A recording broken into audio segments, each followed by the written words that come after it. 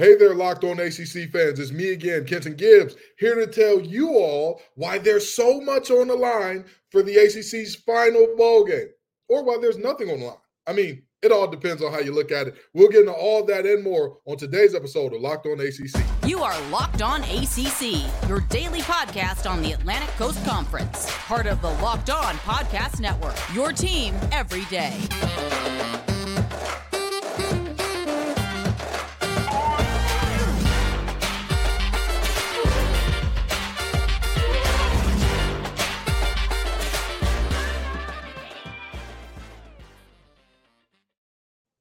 Hey there, folks. It is so amazing to talk about what's going on in this bowl season, in these bowl games. But before we do that, I've got to tell you about the Game Time app. Download the Game Time app, create an account, and use code LOCKEDONCollege for $20 off your first purchase. Again, today's episode is brought to you by Game Time, so got to shout those good folks over there out. But the ACC had a very meh weekend overall. This thing is fully out of close now, and it's very meh. It's not great. It's not terrible. I'm not looking up and saying, oh, man, the ACC was dominant this week, but I'm not looking back and saying we had just a terrible, horrible, no good weekend.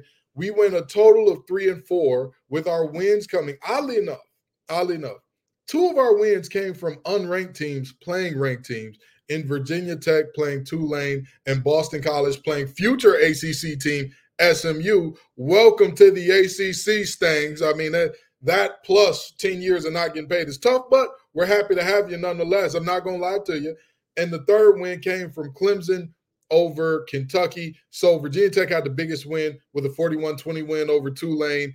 And you saw Clemson beat Kentucky 38-35, and Boston College beat SMU 23-14 behind a really big rushing performance by Castellanos at the end of the game. But that's only half the equation, right? Because there were four bowl losses. There were four bowl losses that we got to get into. Both of the North Carolina teams that played this weekend lost. UNC and NC State. Both went out there, both lost. Both got off to very slow starts. The only difference is UNC didn't really fight back. NC State did. But guess what? It doesn't matter how close the game was or how much you fought back. We don't do moral victories here. A loss is a loss is a loss. Both of these teams got the same result. And, you know, it's really everybody wants to talk about, well, hey, what was the crowd like at the Mayo Bowl and all that? Listen, it's bowl season, and that gets into a bigger conversation that we got to have later in terms of, do bowls matter? How much do bowls matter? And who do they matter to, with a lot of things that we're seeing in terms of bowl season. But NC State, Kansas State down at the Pop-Tart Bowl, which everyone seems to be enamored by, right? I'm not going to lie. I'm down here in Orlando myself, got myself a box of Pop-Tarts here. They were giving them out to the media members. But this was a game that, again, NC State got off to a slow start. They tried to fight back and all that good stuff. But down the stretch, Brennan Armstrong turnovers, lack of creativity offensively, inability to make tackles defensively, you know, you get what you get there. And speaking of inability to tackle, I mean, Louisville and USC, it's tough to see that Louisville team that, you know, most of their losses, you're thinking to yourself, most of their losses are offensive, and so you're not going to see a ton of attrition or a ton of drop-off. You get Ashton Gelati back. You got all the good things rolling, and yet USC finally got back on track after what was a very disappointing year with a 42-28 win against Louisville there. And Miami-Rutgers, hey, Miami fought. And here's the thing that I want to say to Miami fans, okay? I was incorrect in some of the things I said in terms of who would be sitting out or who would be playing and all that. But I was right in terms of, hey, Rutgers is going to win this game. And that's just the reality of what we're looking at. Miami is the more talented team, but Rutgers will win the game, which ultimately ended up happening. That's generally going to happen when you're on QB3. That's just how that looks and how that works out there. So, you know, that loss was a tough one as well. But all in all, again, not a great weekend, not a terrible weekend. It just was a very meh weekend to cap off a very meh bowl season in essence. But we've got one more game to get this thing done, because right now the ACC will be playing in a total of 11 bowl games this year. We have played in 10 so far. And the ACC is exactly Exactly 500 in those bowl games. So the Noles have filed their suit. The Noles have talked their talk. I get it in terms of, hey, the Noles are showing that, a lot of these guys said specifically they're coming back for a national championship and all that. Jordan Travis hurt, Tate Rodemaker in the portal, a bunch of guys in the portal. I get it. I'm not saying, hey, this is a situation where Florida State is all or nothing on Florida State. But what I am saying is, in terms of the conference having a winning record to end the season, in terms of the conference to have a winning bowl record to end the season, it is de facto all up to Florida State. That's just the reality. That's what we're looking at. 5-5, 1 game left. Whether you hate it, whether you love it, it's that's the situation. And there's much to be said in terms of not just Florida State, but multiple teams in terms of who opted out, who opted in, who did what, how the roster changes from the last game of the regular season or your conference championship to the bowl game affects team chemistry, affects different dynamics. How vital is a player to a unit when they decide to sit out or when they go down with injury, whatever the case may be. For example, NC State lost Devon Boykin, starting safety, due to a ACL tear, I believe it was, during bowl prep, I want to say on Christmas Day, as well as Butkus Award winner and Butkus Award winner, ACC Defensive Player of the Year winner, consensus All-American Peyton Wilson. And that's not, obviously, NC State ain't the only team, right? Where we look at how many guys sat out or are going to sit out in terms of the Florida State game and what that's going to look like. We look at how many guys from these different games have decided to sit out or be in the transfer portal and things of that nature. And so we're going to have a conversation about what bowls mean, who they mean something to, and why they mean something different than they used to. Because that is, I think that we're doing ourselves a grave disservice when we only look at and we only say, hey, the bowls are worth less now, players aren't playing, so they're worth less, but not at all examining how we got here, why we're here, and even potential remedies to it. I mean, that's just the honest to God truth. But before we get into that, I've got to tell you all about Game Time. Folks, it is very, very simple. If you are trying to get in onto some last-minute sports, I know that bowl season is coming to an end, which means football season is coming to an end. But guess what? All of our teams got basketball, and some teams that aren't here for football are here for basketball, looking at you, Notre Dame fans. So with that being said, if you need tickets last minute, go ahead and get them from Game Time. Don't get them from folks outside the game saying tickets, I got extra tickets. You're going to end up with a fraudulent deal there, okay? Game Time allows you to browse through the app and talk about upcoming events in your area. It also allows you to see the view from your seat on the app. With Game Time, you can make purchases with the peace of mind that everything that you see is exactly what you're getting. They're obsessed with finding ways to help you save money on tickets. So take the guesswork out of buying tickets with Game Time. Download the Game Time app, create an account, and use code LOCKEDONCollege for $20 off your first purchase. Again, terms apply, but create an account. Redeem code LOCKEDONCOLLEGE, and you'll get $20 off. Download Game Time today. Last minute tickets, lowest prices, guaranteed, folks.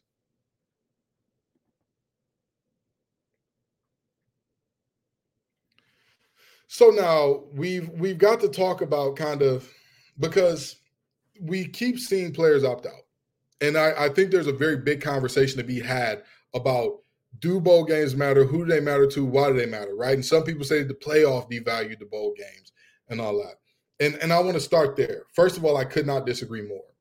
I don't think that the playoff devalued bowl games. As a matter of fact, I think that the playoff added value to one more bowl game. The reality is very simple. These players are looking at this deal from the standpoint of, we've seen a Jalen Smith out of Notre Dame get hurt in a bowl game, go from, hey, this is supposed to be middle of first round at latest, to a second round guy, and he was never quite the same. He's played in the NFL. He's had a wonderful career. I saw Jalen Smith in person and all that when we were in high school together, and we were in the camp circles and whatnot, and I saw him and I said, oh, he's one of those ones. He's different. He's going to make as much money as he wants to and play this game for as long as he wants to because he was that dynamic, was that type of player. And, the injury kind of took it in a different direction. Same thing with tight end Jake Butt out of Michigan. This is a guy that was, maybe not as highly touted as the linebacker that I just mentioned. But the reality is he was still a guy that was, supposed to be one of the better tight ends and all that, towards ACL in the bowl game. And, the circumstances change a lot financially there when you're looking at what players are set to get. And here's the thing. Players now are more aware than ever about the economic side of things. Not only are they more aware of it than ever, they're more in tune with it than ever. And what do I mean by in tune with it? When I hear people say things like, hey, players don't play for the sake of these are my brothers that I wanted to play with and I'm a football player, playing football means something to me and all that good stuff. Listen, I'm not disagreeing with you at all there. I'm not going to disagree with you at all. And as a matter of fact, I'll go as far to say you're 1,000% right, and the players don't play for that anymore because things have gone the way that they are in terms of finances of this. Things have gone the way they are in terms of not only do you have the name, image, and likeness, but if you look forward to the NFL, you're looking at some very serious money that these guys are standing to lose if they get hurt. And granted, I know what a lot of y'all are thinking. Hey, you've played X amount of games in your career so far and been healthy. Why would you be worried about this one game? It's about controlling the controllables. And also, I get why fans are frustrated. I understand why fans are frustrated. I understand why alums are frustrated. I'm not going to say I don't see that side of it because naturally it's going to be upsetting to hear a guy say, hey, I came back because this university means the world to me and sit out when there's still massive things at stake. For example, looking at Peyton Wilson with NC State and talking about, hey, how much he loves the university and the ability to win 10 games in this bowl game. That would have been the second time in NC State history that they finished with double-digit wins, and yet you opt out. Or Tez Walker at UNC where he says, hey, I wanted to play at UNC so that my grandmother could watch me play. He's from Charlotte. And he opts out of a bowl game that's in Charlotte, right? I understand. Listen, I'm not going to pretend to say I don't see how that can be infuriating. And even in situations where there are not those extenuating circumstances, like you look at with those two cases where it's like very specific things that were said that don't necessarily match, even just for the average player, as a fan, you're coming out, you've paid your money to see these players. You traveled from wherever you reside to the bowl game because let's just be honest, most bowl games are not as close as, Charlotte to Chapel Hill. That's 9 times out of 10, that's not going to be your reality. You've traveled for however many hours or you caught a flight and booked a hotel room for however many days or whatever the case may be. You did that with the thought in mind that I care about this team I'm going to support. I care about this university I'm going to support. And then you see guys sitting out. I understand the frustration there. But all I would say in terms of the back end of that frustration is these bowls are not quite, again, they're not quite what they used to be because players are just more in tune with the financial aspect. And some people say that that's selfish and that's me. But if you think about what these players are doing a lot of times, 9 times out of 10, when you hear players talk about, hey, what are you going to do with your first check? Or what are you going to do with this or that? More often than not, you hear what? I'm going to buy mom a house. I'm going to buy dad a truck. I'm going to buy dad a house. I'm going to buy mom a house. Whatever the case may be, their first thought is putting my family on is what I want to do with it, right? So I don't think that it's fair to say like, oh, it's super selfish to sit out and you have a scholarship and all that good stuff. It's the nature of the beast now. It's the nature of the beast. But I will say this. If NIL collectives want to incentivize players playing the game, right? You could potentially add on a bonus for players who play in the game and make the bonus even bigger if you win. I'm just saying, the same way the coaches get paid out. And I know some people are going to say, well, that takes away from the amateur aspect of it, and that makes these student athletes basically professionals. I'm going to say this. I've said this before on this show, and I'll say this again. It is not amateur athletics if it is a billion-dollar industry. If Kirk Herbstreit is a millionaire, if your head coach is a millionaire, if your position coach is $100,000, if your head strength conditioning coach is $100,000, if everybody around you, everybody surrounding the thing that you do is not an amateur, I'm sorry to tell you, we can throw the name amateur on it and we can say, oh, well, these guys have school too, so that's not professional. Or, oh, have you seen some of these teams? They look awful. They can't be professional. Good for you. I get the argument. But again, there are not even talking about the betting aspect of it, just the media deals and the money that is driving realignment right now. How can you say, hey, this is amateur athletics? Meanwhile, entire conferences are being destroyed on the backs of you are not giving us enough money to play in terms of the university talking to conferences. How can you say that this is amateur and these players shouldn't be in tune with the financial aspect? It, to me, would be not only a fool's errand, but also asking these players themselves to be fools and be the butt of the joke, to say everybody around you will be aware of the financial aspect. Coaches will leave not only to make quote unquote moves up to get to a bigger stage, they'll also move laterally if the check is big enough.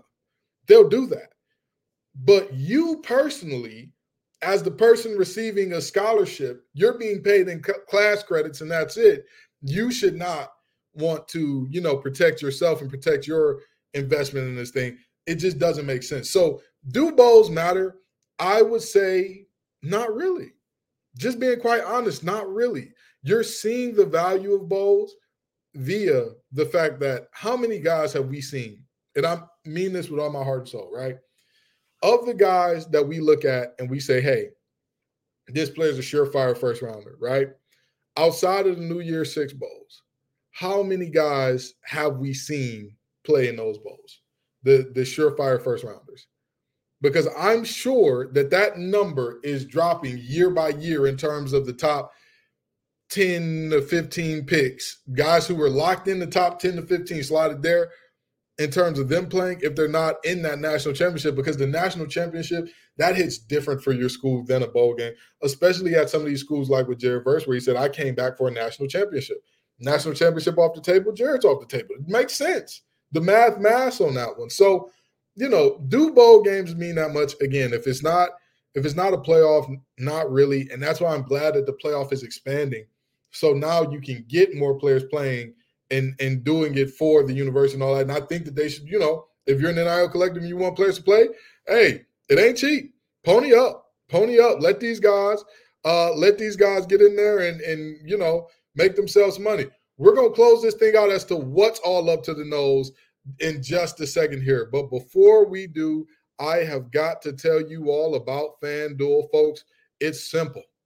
As the weather gets colder, the NFL offers heat up like you've never seen. I know that we've got Russell Wilson talking about Broncos country. Let's hide. I know that they got a little bit of benching situation going on there. But right now, new customers can get $150 in bonus bets with any winning $5 money line bet. That's $150 if your team wins. If you've been thinking about joining FanDuel, there's no better time to get in on the action. The app is so easy to use, and there's a wide range of betting options, from spreads to player props to over-unders and so much more.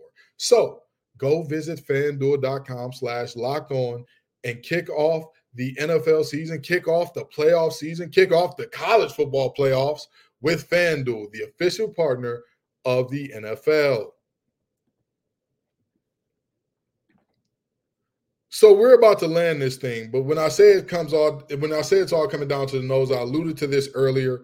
This is a situation where the ACC is sitting dead at 500. There are exactly 11 games. 5-5 is where we are right now.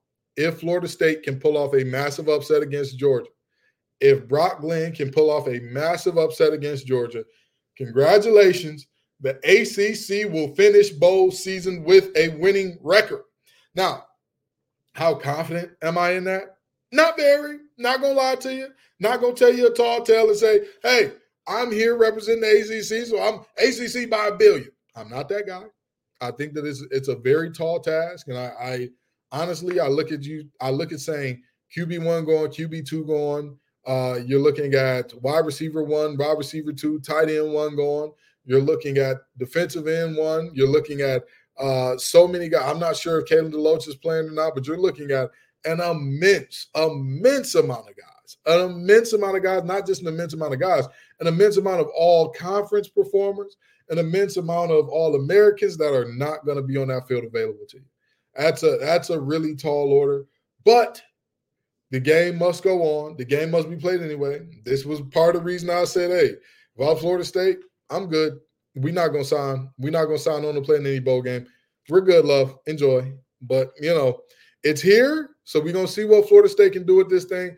Folks, make sure you like, comment, subscribe. Tell me how you feel. Tell me how much do bowl games matter to you. Tell me, does it piss you off to see bowl games not be what they are? Are you like, football is on. I'm going to watch it. Tell me all about how you feel in the comments down below. Thank y'all so very much for coming out. Candace going to be back. I know y'all tired of hearing me and my boss self monologue for 20 minutes or so, but Candace will be back in the next coming episodes. I promise you, I might do one more by myself, but I don't want to do 2 more of me because, I'm pretty sure after about 5 minutes of hearing me talk today, I said, all right, that's the right amount of kidding. We are good, baby. We are good.